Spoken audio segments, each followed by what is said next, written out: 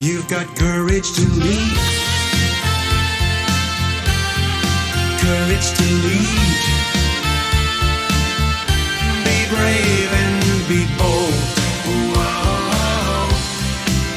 Let it roar. Welcome to the Courage to Leap and Lead podcast, where each of our guests share the stories of courage that helped them become powerful leaders. Before we start today's show, please remember to visit courage-consulting.com, where you can find all the episodes and other excellent resources, all at courage-consulting.com. Now here's your host, leadership courage coach, C.B. Bowman. Hi, everybody. Welcome to part 2 of my interview with Sharon. And that's all I'm going to say because it's fabulous. Sharon, continue. Yeah, all good. So we were just saying, so I was contextualizing maybe like a risk, that I feel like I'm taking now, which is that burnout is an overwhelm and people are just feeling like things are not working is such a pervasive issue these days. And I think that burnout, it's not coming from too much to do, but from too little power. And I say that because all of these situations that we face where, we just don't feel heard by our management peers, or we just, we feel overlooked. You're a talented woman, you get overlooked for promotion. And, or it's someone in your personal life and they're just all about them and you just can't get your needs met. These are really the situations, or there's someone on your team, you just can't get them to live up to your expectation. These are situations in which we react, right? And we don't feel in control and we feel done to. Right. And again, we feel more like the casualty than the creator of the outcome. And these are the things that put us on the fast track. It was actually during COVID, I was coaching a CHRO, and CHROs, as you know, had very, very important roles. They were pivotal, Yes. And this CHRO, she was working, I don't know how many hours a day. And kind of exhausted, but totally exhilarated. You know what I mean? Like she wasn't burnt out. Yeah, she needed a few more hours, sleep. She needed to catch up on the weekends or whatever. But like she was in her flow. She was in her purpose. She was in control. She was not burnt out. It's an example of what I mean. It doesn't come, from too much to do per se. It's when it's layered on. And so that's what I think so many people are experiencing. We're experiencing this where there's a culture in which we don't feel we're belonging, and there's policies that don't feel supportive, or it's just a battle to get things done or to get approvals or to, compete with a cross-functional, department. And then, like we've been talking about. And then on top of that, in our personal lives, people are recognizing that things are getting triggered in them, things that they've had as patterns for a long time. And so I think that that's why people feel like things are like just overwhelming. Yeah. And then the world, feels out of our control, things that are happening, and that activates fear and anxiety. And so this is really what is burning people out. And the antidote is to be in your power, because then you feel, like you walk through the world like with Wonder Woman cuffs. You know what I mean? Power is a lifestyle. Yeah. Way of walking through the world that if something happens that, you used to feel questioned but you don't react and take it personally in the same way. This time you kind of have a more objective understanding of what was going on. And you know how to say something in a way that gets the other person to stop doing it, or at least you're detached from their negative effect on you. If you're hold on. I want to talk about this because this is critical. Not that everything we haven't spoke about is critical. So what we're talking about is like somebody swimming, like a salmon swimming upstream every single day. It's just a battle every day. 7. How do you stop that without drowning? So the fear that people have in the stress is not only the situation that's triggering that stress, but it's also the stress of realizing if you stop it, something terrible could happen. You could lose your job. You don't have money to pay the rent. So therefore, you've got to continue in this daily stress of not being respected, not being allowed to be courageous, not being able to be in your true power. Where's the point where you can stop the Ferris wheel and get off and build your own? Yeah. Well, it would be in your power, you know what I mean? If it's what's right, for your life, or would help you to feel more in control, to leave and to start your own thing. We definitely see that as a trend. But what I see is that a lot of people are on the brink of leaving because they don't know how to be in their power in situations. And as soon as they do, they can turn the whole situation around, you know what I mean? And make the whole culture of the team where they can thrive and everyone else can thrive. So there's so many. I'm not sure I agree with that. I think it is going to sound very racist, but I think that's more true for people who are not of color. You have more options to be in your power. Mm-hmm. I think people of color have less options, and the repercussions are so much stronger that your power just goes from maybe 50 to minus 50. How do you stop that from happening? Yeah. So I think there's a lot of reality to what you said, because we know that the workplace, our culture is, rife with racial bias. So that's true. And by the same token, I'm saying that I think universally that we have more power than we think. Right. Agreed.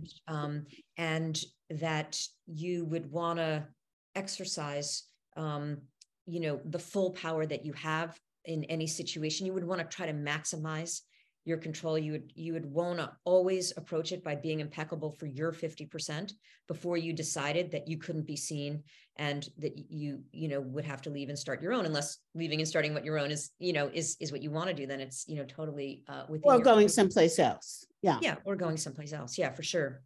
So that's there's many examples of that. I actually have, many examples of that in the book. Let me just give you like a couple. So there's a story of a woman who was a client of mine. She's a Black woman, and she was passed over for promotion twice within 18 months. And she saw her peers get promoted.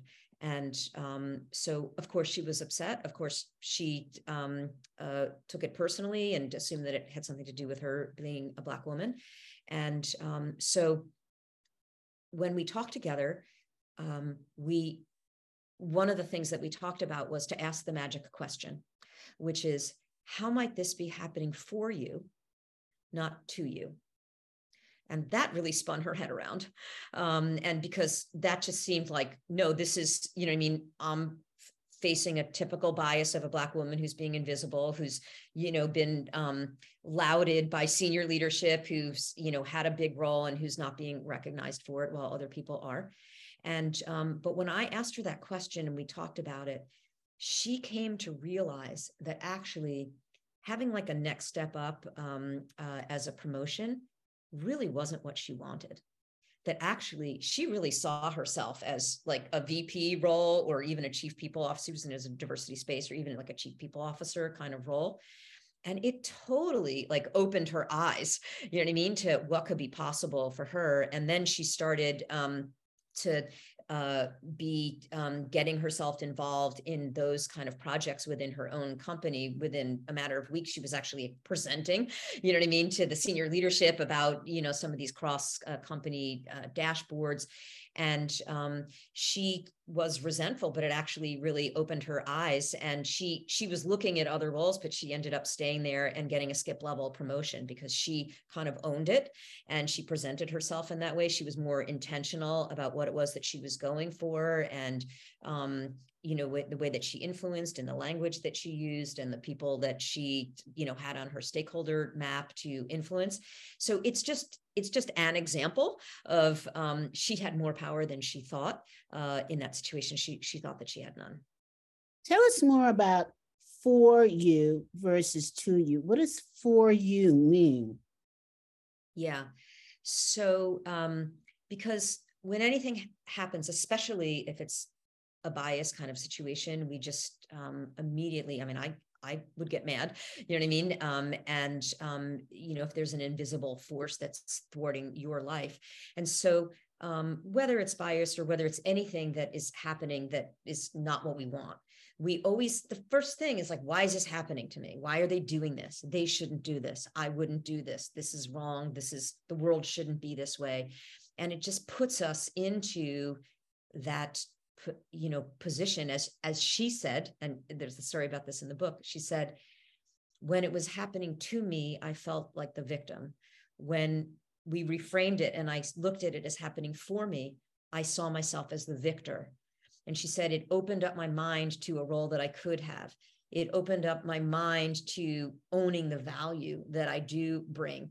It helped me to think more broadly about roles that I want, or, functions that I could be bringing to the organization. And she ended up raising her she ended up realizing, I don't even want that promotion that my peers got. That's like a little step up. Like, I'm not even here for that. Like, I'm here for my big game.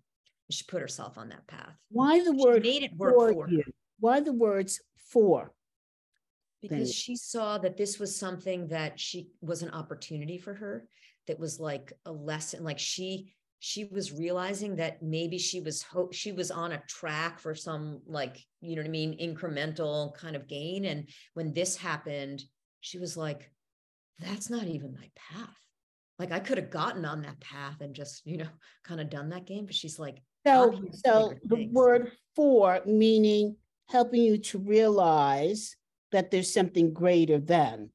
Yeah. And that it was within her control.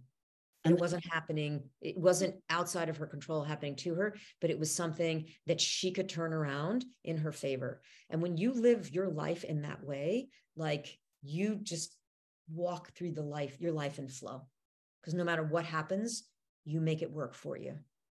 I love it. Love that. Resilience. Yeah, I like that a lot. You said you had another example.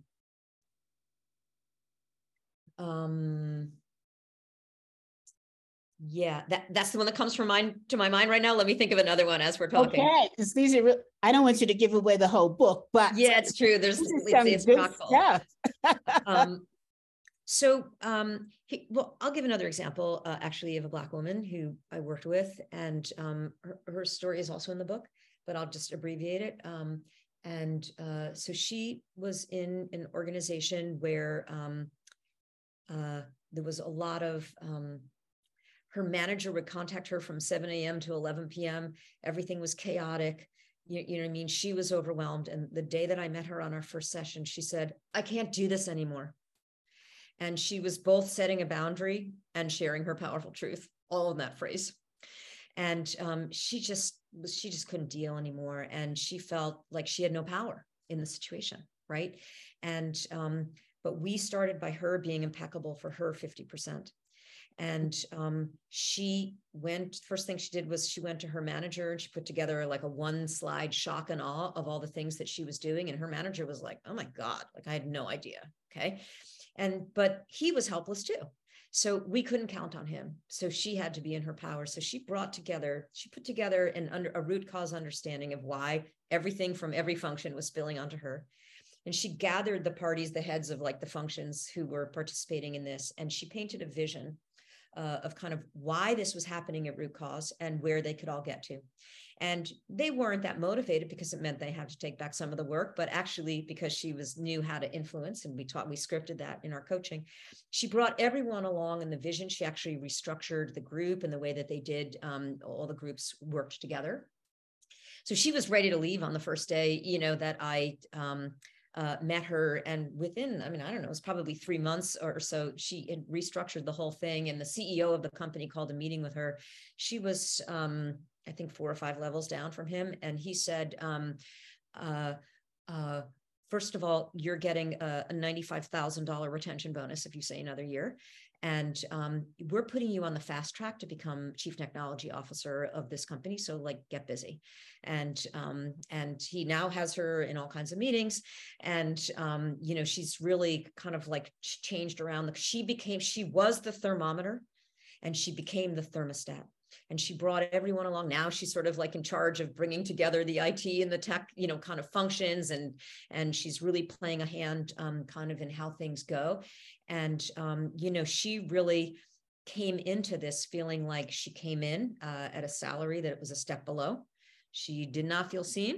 You know what I mean? She had resentment about it, but didn't want to say anything because was grateful for the opportunity. And she just wanted to prove herself and the whole thing. But she took on all this stuff because she wanted to prove herself and she wanted to please, but we changed it around to what was really right for the functions and what was a plan that was going to be in the best interest of all. So she still works pretty darn hard, but now it's like there's a whole structure, and she made it better for herself and she made better for everyone around her, because that's what it looks like to be in your power.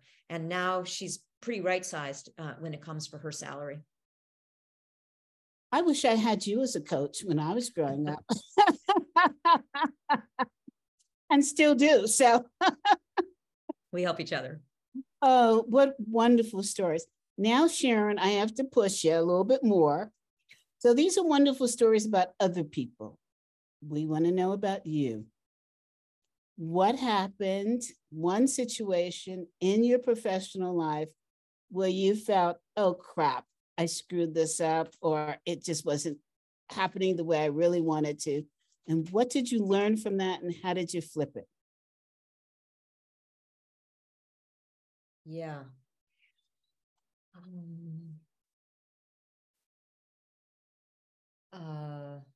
Could be in writing your book. Yeah. Well, actually, an audience, while Sharon is thinking, okay, she is really giving a really, really good example of what happens when you take failure and move it into the success bucket, because you don't think of it as failure. You think of it as success because it's an education.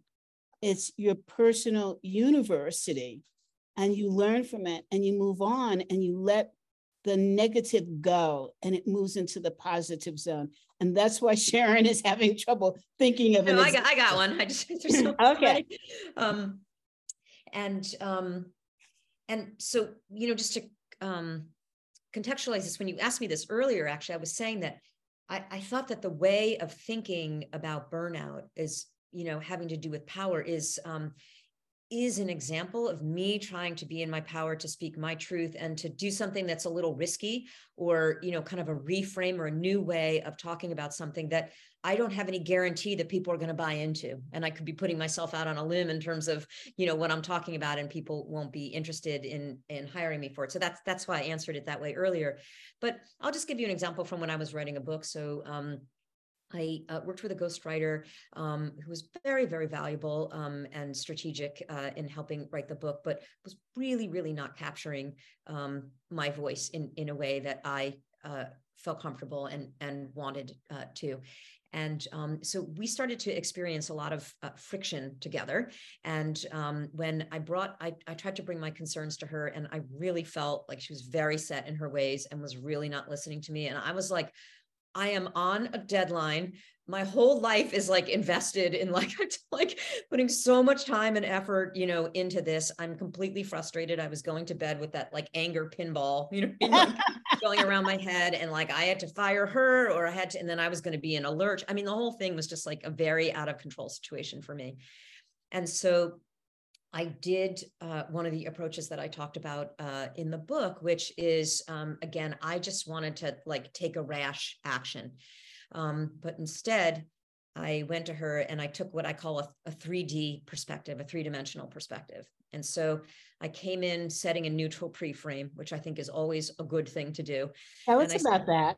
Yeah. So I kind of said like, look, this, this seems like we're not, I don't forget the words, but whatever, we're not in sync, or we're having to kind of go back on and forth, and we don't feel like we're getting each other in this. I'd really love to hear from you, kind of like what your, point of view is on this. I'd really love to share with you some examples of kind of how I think the voice, you could be capturing my voice better. And let's see if we can come up with a way, kind of that can work for both of us. It was very neutral, when really what I wanted to do is I wanted to come in there and be like, you know what I mean? I have said this so many times. I'm completely aggravated with you. I need you. I'm paying you, or whatever I wanted to say at the time. Yes. And like, I'm about to fire you, or any variation of those things were things that were on the tip of my tongue. But instead I came in much more kind of neutral and kind of having understanding. That's being the thermostat. Can you see that?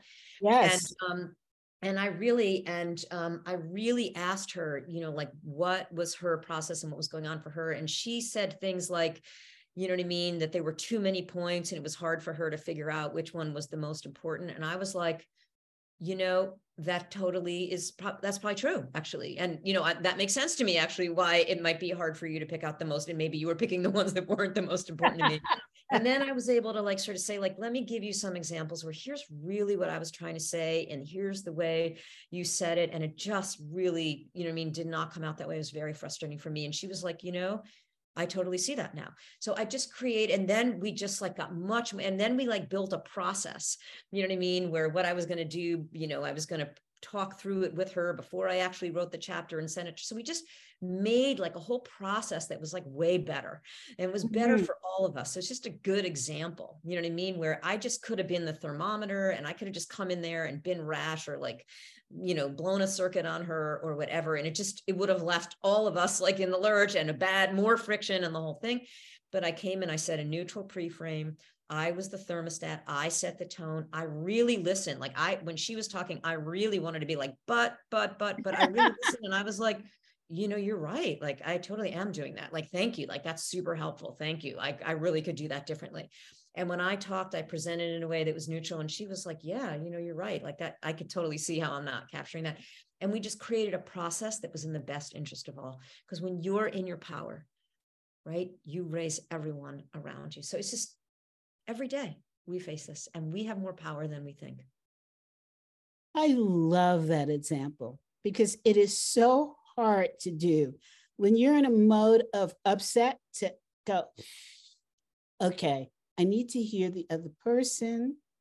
I need to consider, I might not agree, but let me see how I can reframe so that we can at least come to a neutral point. Love it. Absolutely love it. Hey, Sharon, this has been a remarkable interview. And you know what? I want to make sure that you see your old interview from 2 years ago, because wait till you see the difference. And thank you so much for being in your power, in your truth. I don't even know what else to say, because it's the new you, and I love it. Absolutely love it. I feel much more connected in a more powerful way. And thank you. Thank you so much. Audience, I hope you feel the same way, because you don't know Sharon like I do. You're not as fortunate. It's such an honor to be here with you. I think being in our power looks good on all of us, and has the effect, right, of connecting and really being able to create the world around you that you want to live in. Like, that is the opportunity. When you're in your power, you shift the power dynamic. When you're in your power, you raise everyone around you. So go get the book, and you can find book resources at inyourpowerbook.com, inyourpowerbook.com. And there's lots of things that I refer to in the book that are downloadable resources. And one thing that's really, really fun that I encourage for everyone is I maintain Spotify playlists for whatever emotional state you're in, and you want to do like a dance break to move it through.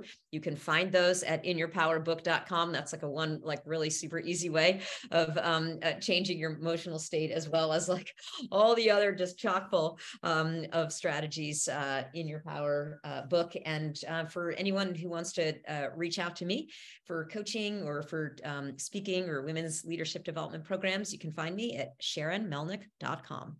Thank you so much, CB. This is it's such a delight.